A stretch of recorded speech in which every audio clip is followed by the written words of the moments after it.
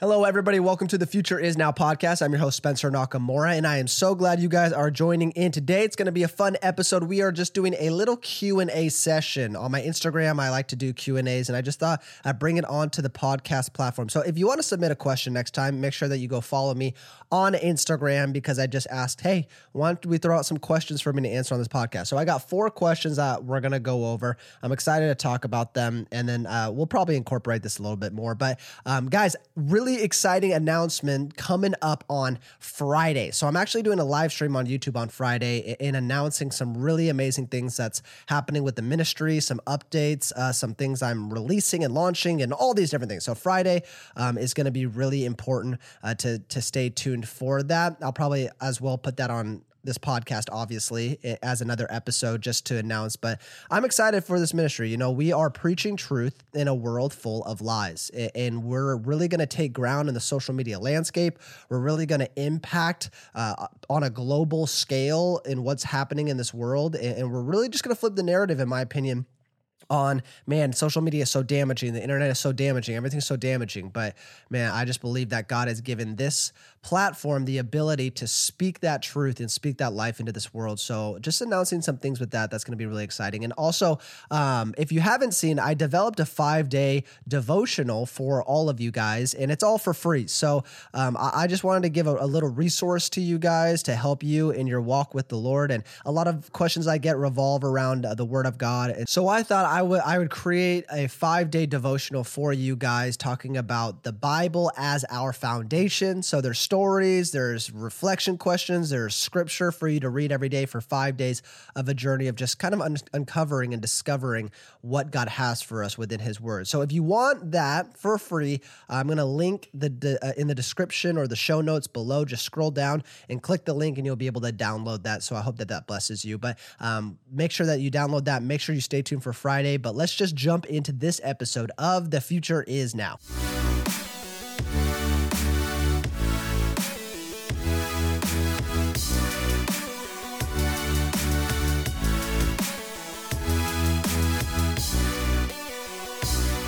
We're going to cover some hot topics and hot questions that you guys are wondering about. I did a Q&A on Instagram and invited everybody to submit questions for me to answer on this podcast. And so we're going to go through 4 questions that people answered. I think that these are great questions. I think that sometimes you're asking the wrong questions or the right questions. And some of these, I think, are the right questions and something that needs to be addressed within the Christian world. So let's just jump into this. The first question that was asked is this: are big churches or small churches better?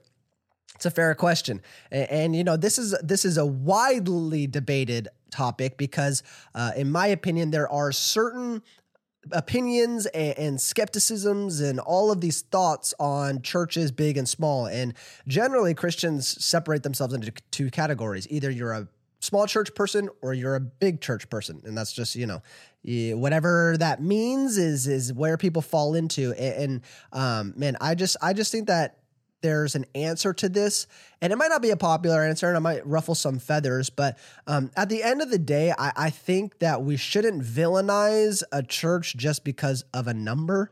I mean, come on guys, let's just think about this with a logical, critical thinking perspective of why would a church be bad just because they're big? Why would a church be bad just because they're small? Why would a church be good, bad, etc.? We shouldn't judge on the size. We should judge on the fruit. And this is in in general, in Christianity, is we should always judge something by the fruit of it. And what happens is we can let our criticism become cynicism very fast. And that is not a healthy place to be. And listening or watching this might even think, you know, if a big church comes to mind, it's like, ugh, man, big church, mega churches. And in my opinion, that's not a healthy mindset to have, because we shouldn't just judge based off of a size. That makes no sense. We should judge the fruit. But what happens is bigger churches are always in the spotlight more, obviously, because they're bigger churches. And people that are enemy of Christianity and hate Christians and hate churches, they're going to find the biggest stories to exploit. And because of that, we see all these huge exploited ministries. And by the way, I'm not defending anything. Like, for instance, let's just talk about Hillsong, because we all know what we're talking about here. Let's just talk about Hillsong, right? And it's like, man, when you hear about some of the things that are happening, it's heartbreaking and it's sad. And I'm not condoning any of that, obviously.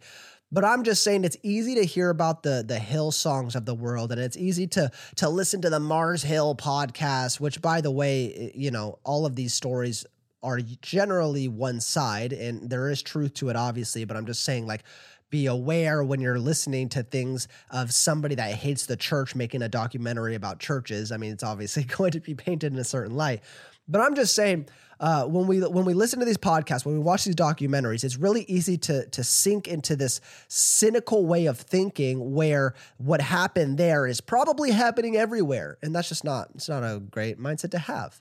Doesn't mean, I'm a part of a church of thousands of members, and it's a healthy, thriving church. And of course, it's not perfect, but at the end of the day, no church is going to be perfect. You look at the book of Ephesians, and Ephesians had several thousand people attending the church of Ephesus. Okay, so the church of Ephesus was a mega church? Oh, okay. Well, if it's a mega church, then it must have been super unhealthy, and the pastors must have been exploiting. And no. That's just a cynical way of thinking. It's okay to be critical at times, but we can't let criticism become cynicism. So are big churches or small churches better? Here's the thing. You can't, that's an impossible question to ask without getting more information. And I know small churches that are incredible. I know big churches that are incredible. But we have to get out of this cycle of thinking where just because a church is one size means it's good or it's bad or it's damaging. And, that's what's bad with the American church and the American church. And, you hear all of these things when it's like, hey, let's just judge something by its fruit. Are people getting developed, discipled? Do people love the Lord? Are they spirit-led? Are they making an impact? Are they being honest and moral and ethical? And do they love the Lord? Yes. Okay, then it doesn't matter if a church is 500 people or 5 people or 5,000 people or 50,000 people. It really doesn't matter. What matters is the fruit of it and the health of it. So are big churches or small churches better? It's the church, whatever is really being godly and spirit-led and abiding by and being obedient to the Lord, that's the better church, in my opinion. Okay, so you can't make decisions of is a church good or bad just because of the size. And if you do, then you are in the wrong and you need a heart check. Okay, so let's go on to the second question. How do we know what laws to keep from the Old Testament?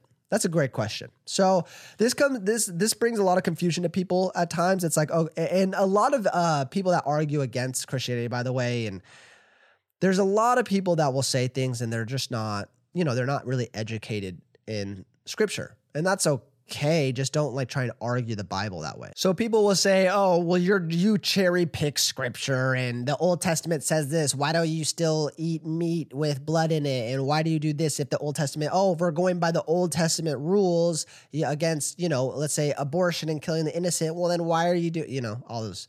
So we have to understand something. There's different laws within the Old Testament, and there's a reason that, we still follow some and we don't follow others.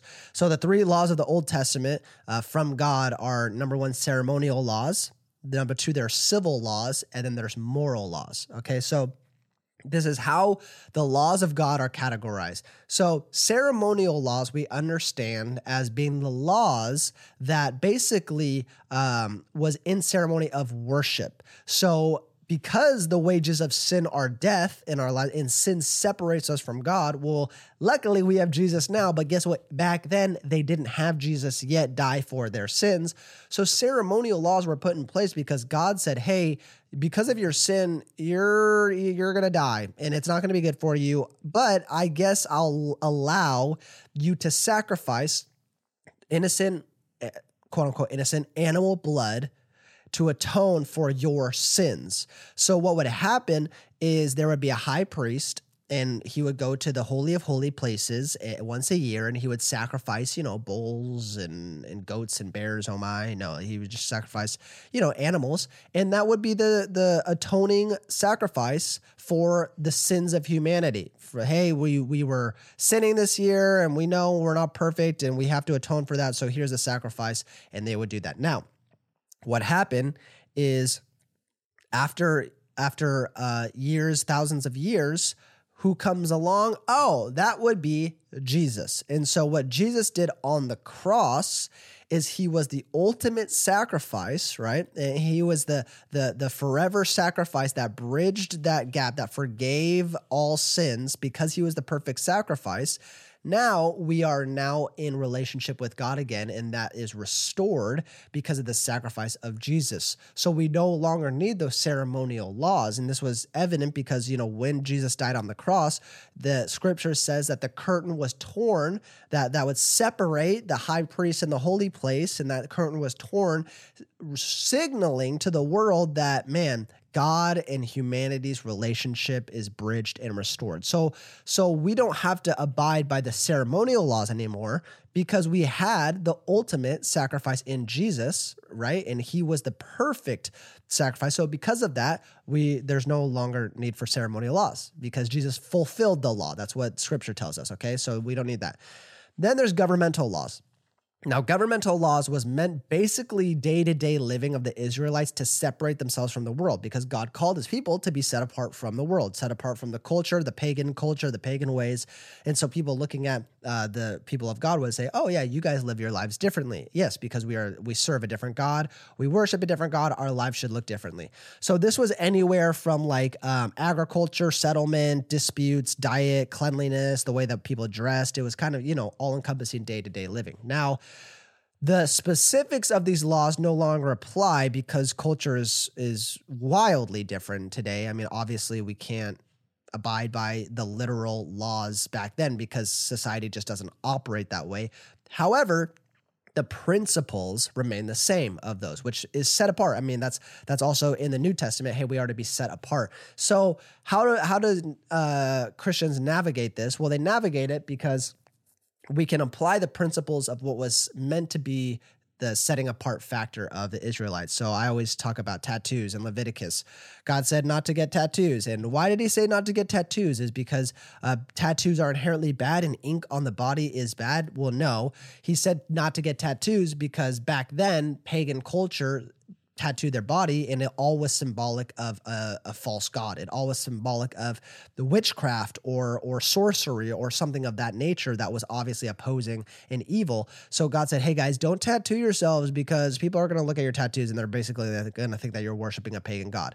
Now, do people look at a Jesus fish tattooed on somebody's arm and say, whoa, you're worshiping a pagan god? No. So that law doesn't apply, but the principle remains the same, which means we aren't to partake in things that culture partakes in that has symbolism or means things that oppose the character and the nature of God. And so that means we aren't to partake in, maybe you aren't to partake in the party culture. You aren't to partake in the sleeping around and sexual culture of today. Why? Because you are set apart as a Christian and you aren't to partake in that. So that's why we also don't abide by healing crystals and zodiac signs, is because all of this is attributed towards a false god and a pagan way of living and something that's not or contrary to the God that we serve.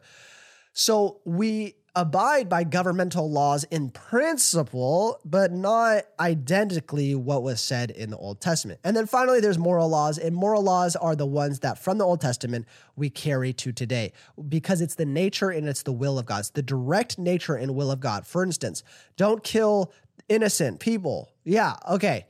God probably wanted us to continue that because because of the value he places on every person. That's why it's like, okay, yeah, that said in the Old Testament applies in the New Testament. Don't kill, don't steal, don't covet, right? All of these things are the nature of who we are as humanity and sinning, and it's a direct contradiction to God's nature. So because of that, we follow the moral laws. That's why we follow the laws of, for instance, homosexuality.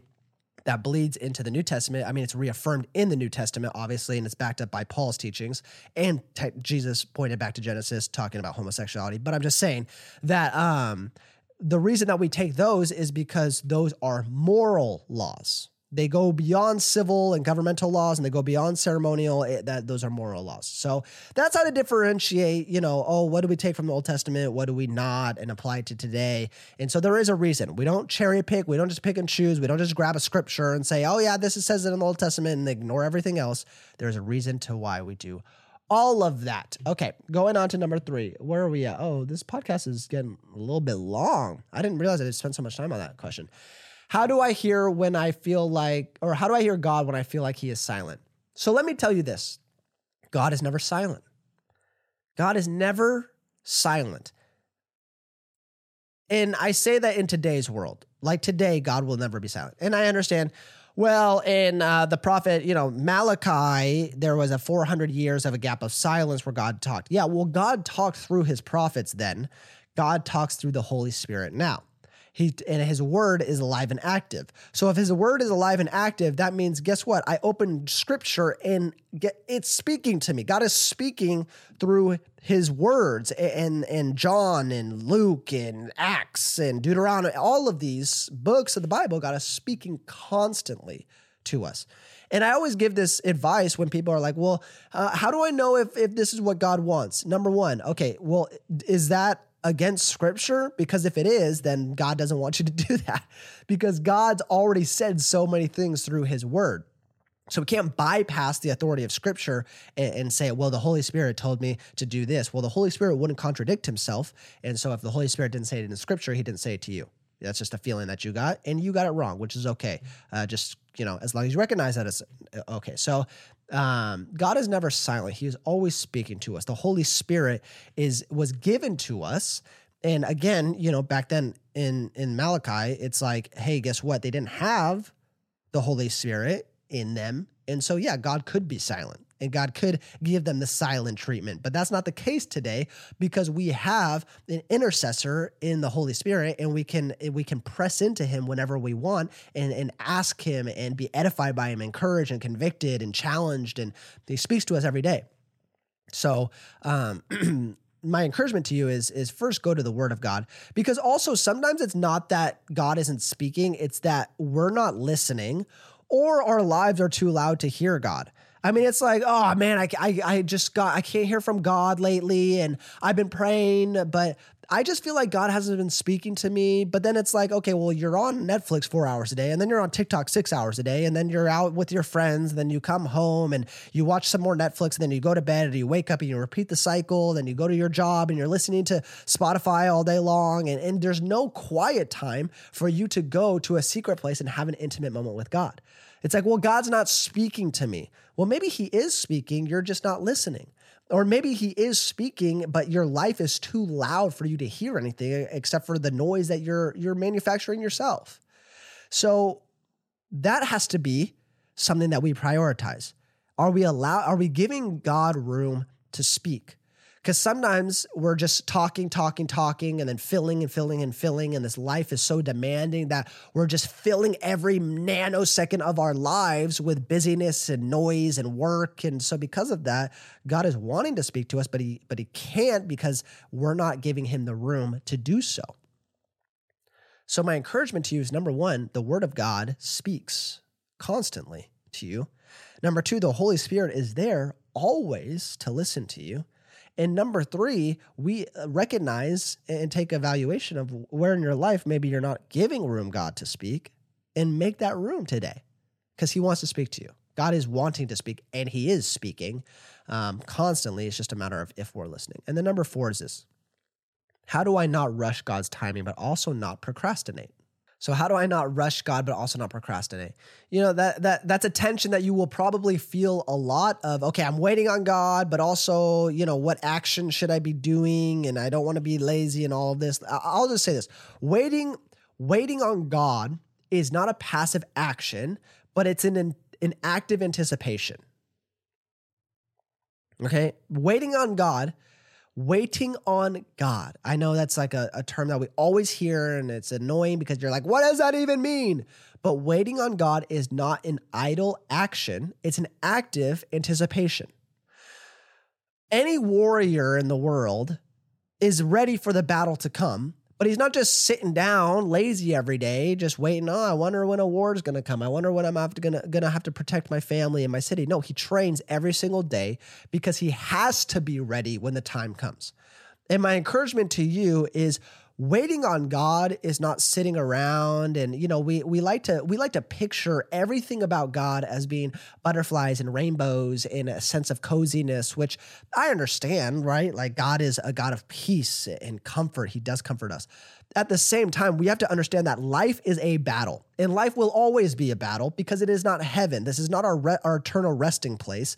This is not where we're meant to be forever. So while we're on earth, it is going to be a battle and a struggle in the spiritual realms because there is a real Satan that is fighting for your soul, and there are real demons that are fighting for your soul. And because of that, we're going to be in a constant struggle in this life, especially when we're doing things for God, because who do you think wants to oppose that? Oh yeah, Satan. So waiting on God is not just sitting around twiddling your thumbs saying, okay, well, one day he's going to call me to be a pastor. And when the day comes, I'm going to start reading the Bible and going to seminary or man, God called me to be hopefully one day I can be a good father and a husband or a wife and a mother. And when that time comes and when I meet somebody, then I'm going to deal with my past struggles and then I'm going to deal with those issues. No. Waiting on God is active anticipation. It's training your body and your mind and your spirit to be ready for the responsibility that God is eventually going to give to you so that when the time comes, you're ready for it and you're not blindsided and overtaken. And one of the real struggles I think today with Christians is we don't actively train ourselves to be ready for the responsibility that God is going to give us, but rather we sit there and we wait and we actually complain and we're complacent. And then when God wants to give us that responsibility, we're not ready for it and we're not mature and we're not emotionally intelligent. And because of that, it crumbles us. But there's a responsibility that is heavy and ready for God to do something mighty in your life. But at the same time, are you ready for it? We prepare now for when God calls us. We prepare now for when God calls us. The greatest warriors in history did not train once war was there, but they trained so that when war came, they were ready to defend what was important to them. They were ready to take on that mantle of responsibility. So we had to ask ourselves, are we ready to take on that mantle of responsibility today? Are we ready to really step into what God has called us to do? Waiting on God is actively preparing yourself so that you're ready. That's what waiting on God is. I'm not going to take the opportunity myself. I'm not going to go and force things. I'm actually going to let God open doors, but at the same time, I'm going to prepare myself to be able to walk through those doors when they're opened. That's what waiting on God is. So let me just encourage you, man, if you feel like God has called you some great things, do you also feel like you're prepared for them? Do you also think that you've put in the work and you know the Bible and you know God and you're intimate with His Spirit so that when that time comes, your ego doesn't take over and you don't become a monster and you don't hurt people and you don't, cause catastrophe? Because that's a reality. The reality is that God gives or doors are open to people and God wants people to be in positions, but if they reach that position and they're not ready for it, they actually create devastation where God wanted to create something beautiful. And that's not on God, that's on you.